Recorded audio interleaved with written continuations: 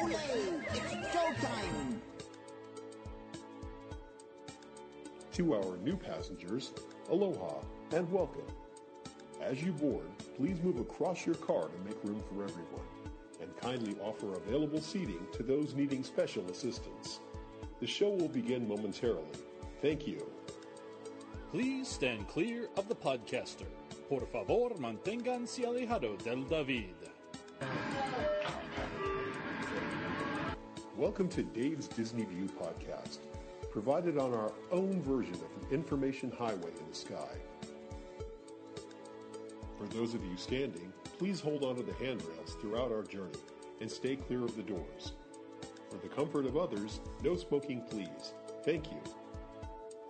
Dave's Disney View is a look at the Walt Disney World Resort and sometimes beyond, as seen through the eyes of Dave, a frequent visitor, a one-time cast member, and an engineer who simply enjoys the magic and wonder of it all. Now, please keep your party together and put on your virtual mouse ears. And by all means, enjoy the show. Hey everyone, it's Dave again. Welcome to part 2 of the question and answer segment with my friend Kurt. We're talking about Disney questions, your Disney questions. And please do keep those questions coming to us. It's davesdisneyview@gmail.com, and I'm happy to take your questions on and answer them. So now let's continue with the questions. All right, our next question is from a guy named Jack. We're playing with the idea of going on an Orlando trip the week before Memorial Day next year. This will be a very different trip for us because we'll be staying off property and heading to Universal to check out the Harry Potter stuff. We usually just stick with Disney. I was going to do it at the end of it. You beat me to it.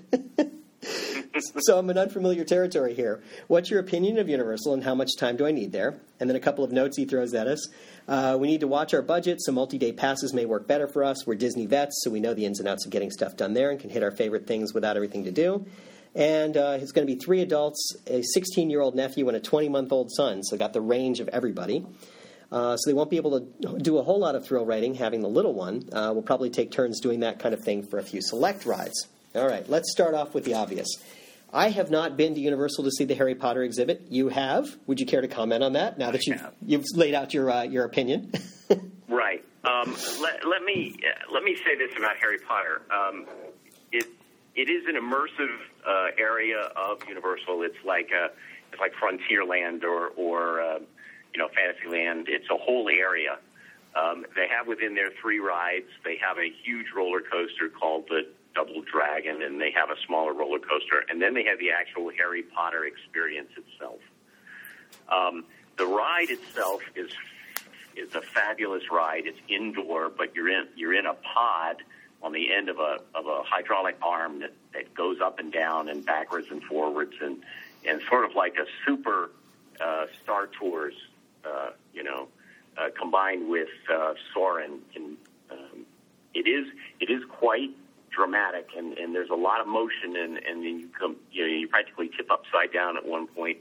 It's not a roller coaster, but it can be a little unsettling, and I found it a little unsettling, and it really scared my daughter, who, like I said, is 10, and which was a real disappointment because she wanted very badly because she loves Harry Potter, and she wanted very badly to like the ride, and the ride was enough that it scared her. But the ride is inside. But the Universal does not handle crowds as well. The ride for the Harry Potter attraction, and this was on a Thursday or something, in January during school hours, was very, very long. A lot of it was outside, very long queue lines, a lot of it outside, some of it even unshaded. So you stood in the sun for, it was January, so it didn't matter so much. But in the summer, I can imagine it would get brutal out there. The Universal had lines. They had lines to go into the shops. They made you wait in a line to get into one of the candy shops that sells the chocolate frogs and the Dumbledore trading cards and the stuff from Harry Potter. The merchandise itself was fine, but you have to stand in a line to get in a shop. I mean, that's unheard of at Disney. Yeah. At Disney.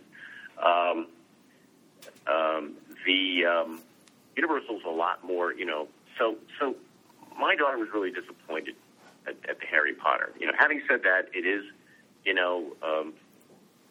it does have the honeydews, and it does have the magic wine, and you can get a butterbeer, and it has the whole immersive environment. But again, it was crowded, and this was in January, and I can only imagine what it must be like during the summer around there. And we didn't have a particularly good experience. You know, the rest of Universal is what it is. It's jammed together a lot more compactly than Disney is. They don't have the Disney attitude, if you will. Yeah. It's not. You know what I'm talking about. I know exactly what you're talking about. Yeah, it's not as. You know, they have employees, not cast members. You know, right. They're not as helpful. We should not say that everyone was rude, because they weren't. But the whole place felt more crowded. Mm-hmm. And, you know, if you've been to Disney World when it's crowded, that's saying something. A lot more neon, a lot more buildings. The individual land areas were jammed together a lot more. Now, the rides, especially if you're into thrill rides, can be as good as the ones at Disney, in some cases better. You know, if you don't mind. I mean, if that's your thing, you know, I understand the Spider-Man ride is supposed to be fabulous. We didn't do it, but you know, overall, it was disappointing. I mean, now that, like I said, the Harry Potter ride was an incredible experience. It's certainly as good as anything that you would do at Disney, just for the ride itself, and better than most. But like I say, for us, it was disappointing because of all the other stuff. And, you know, your mileage may vary. Yeah, and that's the way I look at it, too. I mean, I was not a fan of Universal. We went to Islands of Adventure. We had a 2-day pass to Islands of Adventure. And we went in, and we saw most of what we wanted to see in one day, and that was fine. You know, that was okay. Harry Potter hadn't opened yet when we went. So, you know, kind of take that out of the equation for just a moment. But, you know, we saw pretty much everything else in the day. And the next day we had hoped to change our ticket and be able to go over to the other park to see the traditional Universal Studios park. And there was some thing with the way the tickets were set up, because we had a 2-day pass to Islands of Adventure. They were going to charge us more to go into the other park, and that it was much more confusing. And the one thing I like about Disney is it's the same price at each of the parks, and you buy a multi-day ticket and it goes through whatever parks you want to go to. It doesn't matter. And I didn't find that to be the same at Universal, and that was a little bit confusing. So we wound up going back to Islands of Adventure for a second day. And it was fine. I mean, I don't have any objections to it. It wasn't quite as exciting as Disney. I mean, you know, I go to Disney and I go into the Magic Kingdom 2 days, and I'm going to have a nice experience both days. The second day I was at Islands of Adventure, I was kind of like, it's okay. You know, it didn't wow me the same way. So I don't have any big plans to go back anytime soon, in spite of the Harry Potter ride. I'm not a thrill seeker for thrill rides. It's not something I like. I actually get kind of disoriented and kind of queasy, so I probably won't even go on the Harry Potter ride. And that leads me to look at it and go, well, what's in it for me? You know, why would I go there then in that case? I mean, you know, I can stand in line to go into a couple of shops. Nice. So that kind of leaves me out. So something to consider when you think about whether you want to go there is, what do you want to do, and what do you expect to get out of it? I'd kind of plan for, maybe because of the Harry Potter ride, maybe Harry Potter exhibit, you do 2 days at Islands of Adventure, maybe, if you want to see everything. But that's kind of my take. Yeah, you can do that. It is broken up into 2 large pieces, the Islands of Adventure and the main park, but they're right next to each other, so you walk back and forth. Sure, yeah. If you get the right ticket. If you get the right ticket, yeah, you have to be careful about that. Just some survey company just named Universal as the most expensive theme park in America. Wow. Which is pretty incredible when you think about it. Yeah. They have something similar to Fast Pass, but they call it Head of the Line or something like that. I don't remember exactly, but you buy it up front. You don't, and it's not free. It's not like Fast Pass where you just get in line and get one. You know, you have to buy this Head of the Line, and it doesn't apply to all the rides. Right. And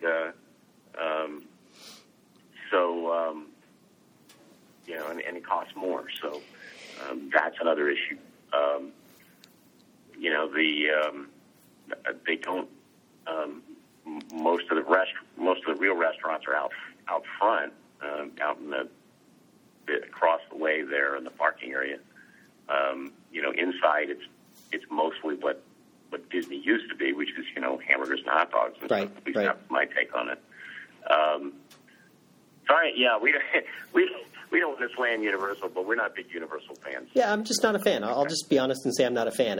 Some people love it, and more power to them. Good for them. Yeah, but if you're into thrill rides, if you're into big thrill rides, man, there's some great stuff there. But that's not the most attractive part of Disney to me. And I love Expedition Everest. I love Space Mountain. But what's really most attractive to Disney to me is the attitude of the cast members and the details and the way they handle things. And at Universal, they're just not as good at it. Mm-hmm. Yeah, that was one thing about going through traditions at Disney when I was a cast member. They tell you right up front, remember, you are the magic. I think that says it all right there. So, it's about attitude. Okay. Cool. Our final question is from Agina. She remembers hearing about an Illuminations cruise at one point. It sounded like fun. I'm going to be heading back to the world this fall, and we'll be celebrating our anniversary. So this might be a nice way to spend an evening. Do you know anything about it, and how would I book it, and any idea what it costs? Well, I do have the information about what's there and what it costs, but I think we need to start off with, Kurt, you've done this at one point. I have done this. I have done the Illumination cruise. My mother-in-law treats us every year in January to a week at Disney because she's a DVC member. So her Christmas gift to our family every year is accompanying us to Disney, and we get a DVC villa, and we do this. And I thought to pay them back, I would take them all on an Illuminations cruise. There's good news and bad news about the Illuminations cruise. The good news is that it's a fantastic experience. There are two ways there used to be two ways you can do it. Unfortunately, now there's only one way you can do it. The way you do it now is they have these 23-foot pontoon boats, double pontoon boats, with the big flat decks. They can take up to 10 people, and you meet them over at the Yacht Club basin about half an hour to 45 minutes before Illuminations. You and your family get on this this pontoon boat. They drive you through the lagoon. They take you over to Epcot, and they park under the bridge that goes between France and England. And from there, you have a wonderful view of Illuminations. You can sit there. Unfortunately, you can't bring food with you. You can order food, or you can order just sodas and snacks as part of the package to be taken with you, but you can't bring your own food. But you have a great view from under the bridge of Illuminations, and it is fabulous. There's nobody in front of you. There'll be a couple other boats there that other cruises. But they won't be blocking your view, and you have a beautiful view of Illuminations, and it's cool on the water, and you're under the bridge, so it's really quite a wonderful experience. That's the good news. Mm-hmm. And now for the bad news. Now the bad news. The bad news is the price. Yeah. Last time I checked, it was to rent one of these pontoon boats was $325 for the cruise, and that is still correct. I just verified that. And plus, they suggested to give the boat captain an additional tip of $25, $30, something right. like that. Right. Plus, if you want to order something more than snacks and sodas, there's a charge for that. So it can get quite pricey. Now, one of these boats will hold 10 people, and the cost is not per person. The cost is for the boat. Right. So if you can get a bunch of friends, or even if you can get on like the Diz boards and hook up with some people there, find out who's going to be in Disney World that day and split it. 10 people on one of those boats, now you're down to $35 a person. Right. That becomes a more reasonable price. But it is an expensive jaunt. Mm-hmm. Now, if it's your anniversary, maybe it's worth it for you. And I would recommend if you do have the money, if you're looking for something special to do, that's a great thing to do. There is one other thing that I probably ought to mention that's on the bad news side, and that is that if the wind is blowing from the barge toward the illuminations, toward the bridge there, you kind of get smoke in your face. Now, it didn't happen to us. The prevailing winds in that part of the world at that time, at most of the year, are from, I think they're from the northwest. But anyway, they're not, most of the time it's not a problem.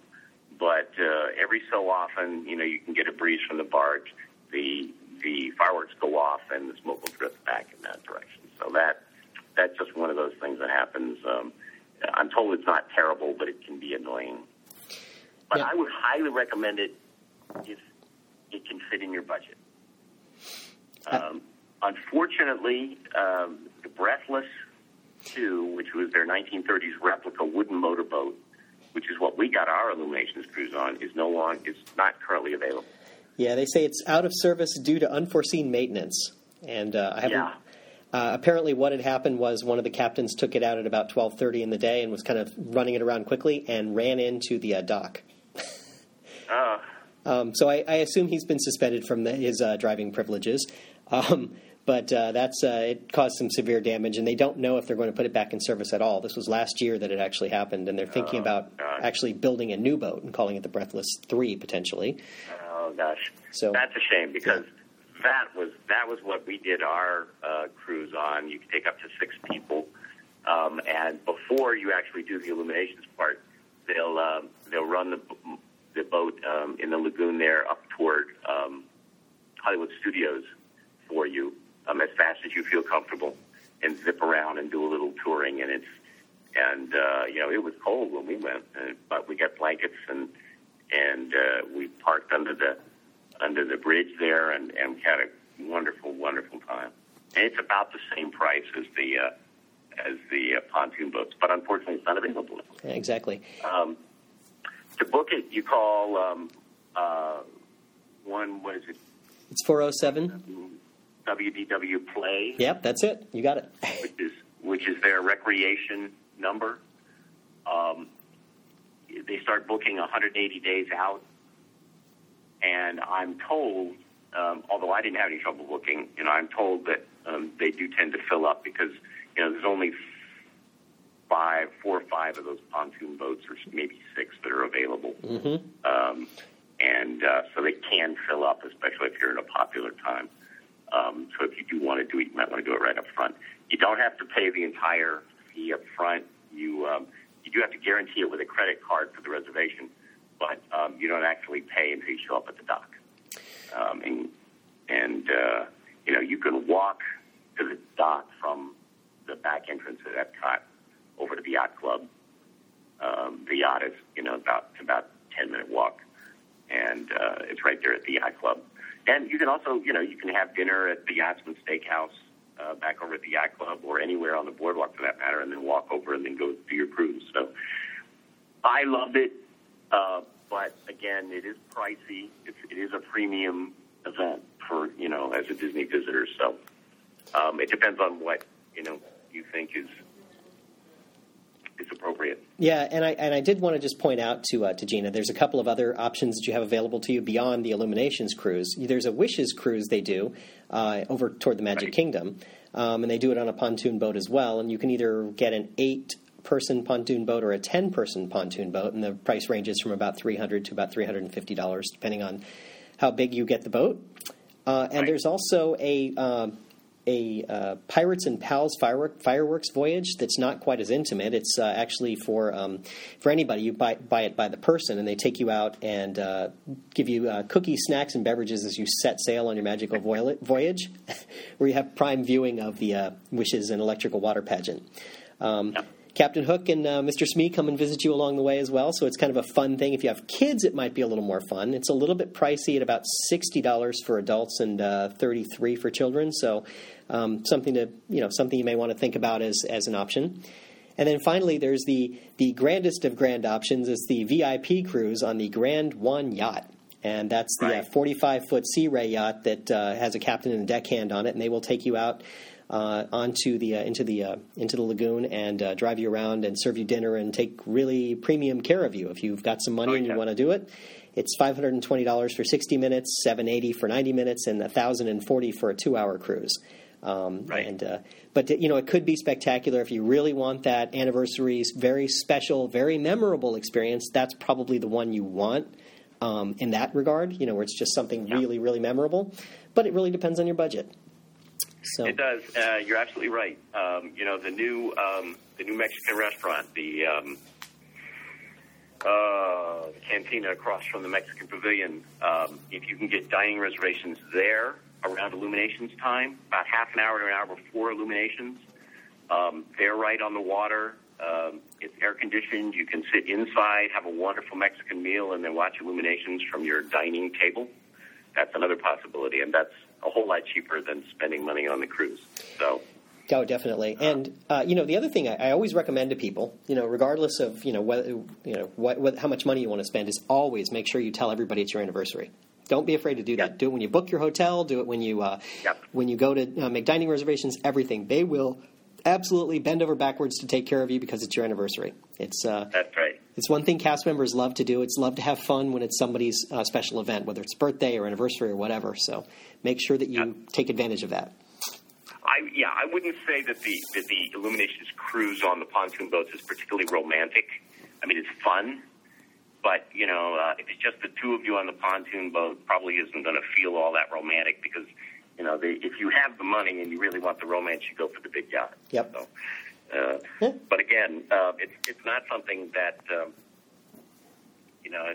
it is expensive, and it is something that can give you a little sticker shock if you're going to do this. I mean, it's well worth doing if you have the money and you want to have a good time. But it is one of the best ways to see illuminations. But it ain't cheap. No, and that seems to be the case when you want a special experience at Disney. It tends to add up in price. But yes, it does. It's kind of harkening back to the conversation about Universal. That's what makes Disney special. Absolutely. You can do things like this, so that's pretty neat. Well, that's all the questions we have for today. So, Kurt, thanks for joining me and giving your insights into some of these questions and talking about some of the things that happen at Disney. Absolutely, it was my pleasure, Dave. And I just want to pick a little nit with you because a couple of months ago, when I passed you in your Q&A sessions, you told one of your callers that you would recommend they stay off property, and my recommendation to people is exactly the opposite. That they actually stay on property because the extra amenities and the fact of the matter is that Value Resort can actually be very cheap, even compared to some of the stuff out in Orlando. You can get a Value Resort room for a night for $80 or $90 in the off season, and all the Disneyfication that goes with that. But again, the most important thing is, think about your situation, and I'm sure you'll agree with me on this, what your situation is, what you're trying to accomplish. For me, coming down from Boston, I like the whole Disney experience from the minute I get off the plane to the minute I get back on the plane. So for me, staying at a Disney resort, fulfills a lot of that. And I think, the benefits outweigh maybe the extra cost. If you're local, like Dave is, it may make more sense to stay off property. You don't need to be Disneyfied the whole time you're there because you get to go more often. But that was, I just wanted to put that one in for you. Oh, thank you so much. I appreciate that, and I accept it openly. It's you're absolutely right. I do have that viewpoint of being someone who's local, who's trying to maximize my Disney dollar in some way. Right. For a couple of short trips rather than a vacation. So I sometimes take the perspective of someone who's in that situation. So, my apologies to anyone who was listening who also took offense to that. No, I wouldn't say it was offensive. But, no. It's just another viewpoint, and the point being that there's a million ways to visit Disney, and that you need to take first and foremost, you take your own unique situation, and what you want to do into account when you're planning a Disney vacation. And there's a million resources out there to help you plan them. And there's a million ways to stay, Disney, on property and off property. The vacation homes. There's a Ritz-Carlton Hotel in Orlando for, off property for high-end accommodations, if it's not just every dollar, But but there's, and then on property, there's a million ways to stay. You can go from, the all-star resorts, which are actually fairly nice, inexpensive hotels, and all the way up to, 3-bedroom villas, the Treehouse Villas over by Saratoga Springs, the villas, and what looks like it's going to be maybe some new DVC properties over at the Grand Floridian. Right. In the rumor mill. So yeah, that's the rumor. Just wanted to throw my 2 cents out. No, thank you. I appreciate that. So that is my podcast for this week. And remember, if we can dream it, we can do it. Bye now. From all of us, thanks for taking a listen to the podcast today. If you're standing, please hold onto the handrails and stay clear of the doors until the show stops completely and the doors open. Ladies and gentlemen, please collect your personal belongings, watch your head and step, and take small children by the hand. As this concludes our journey, we hope that you enjoyed the show and that you drive home safely. Our thanks go to Doug at geekacres.net for his contributions to the show, and also to Craig for the original music you hear on the show. You can find Craig's music over at reverbnation.com/sounda. If you have questions, comments, or thoughts about the show, please feel free to contact Dave at davesdisneyview@gmail.com. Show notes and links to other great content on the web can be found at disneypodcast.net. Now, I will raise the safety bar, and a podcaster will follow you home.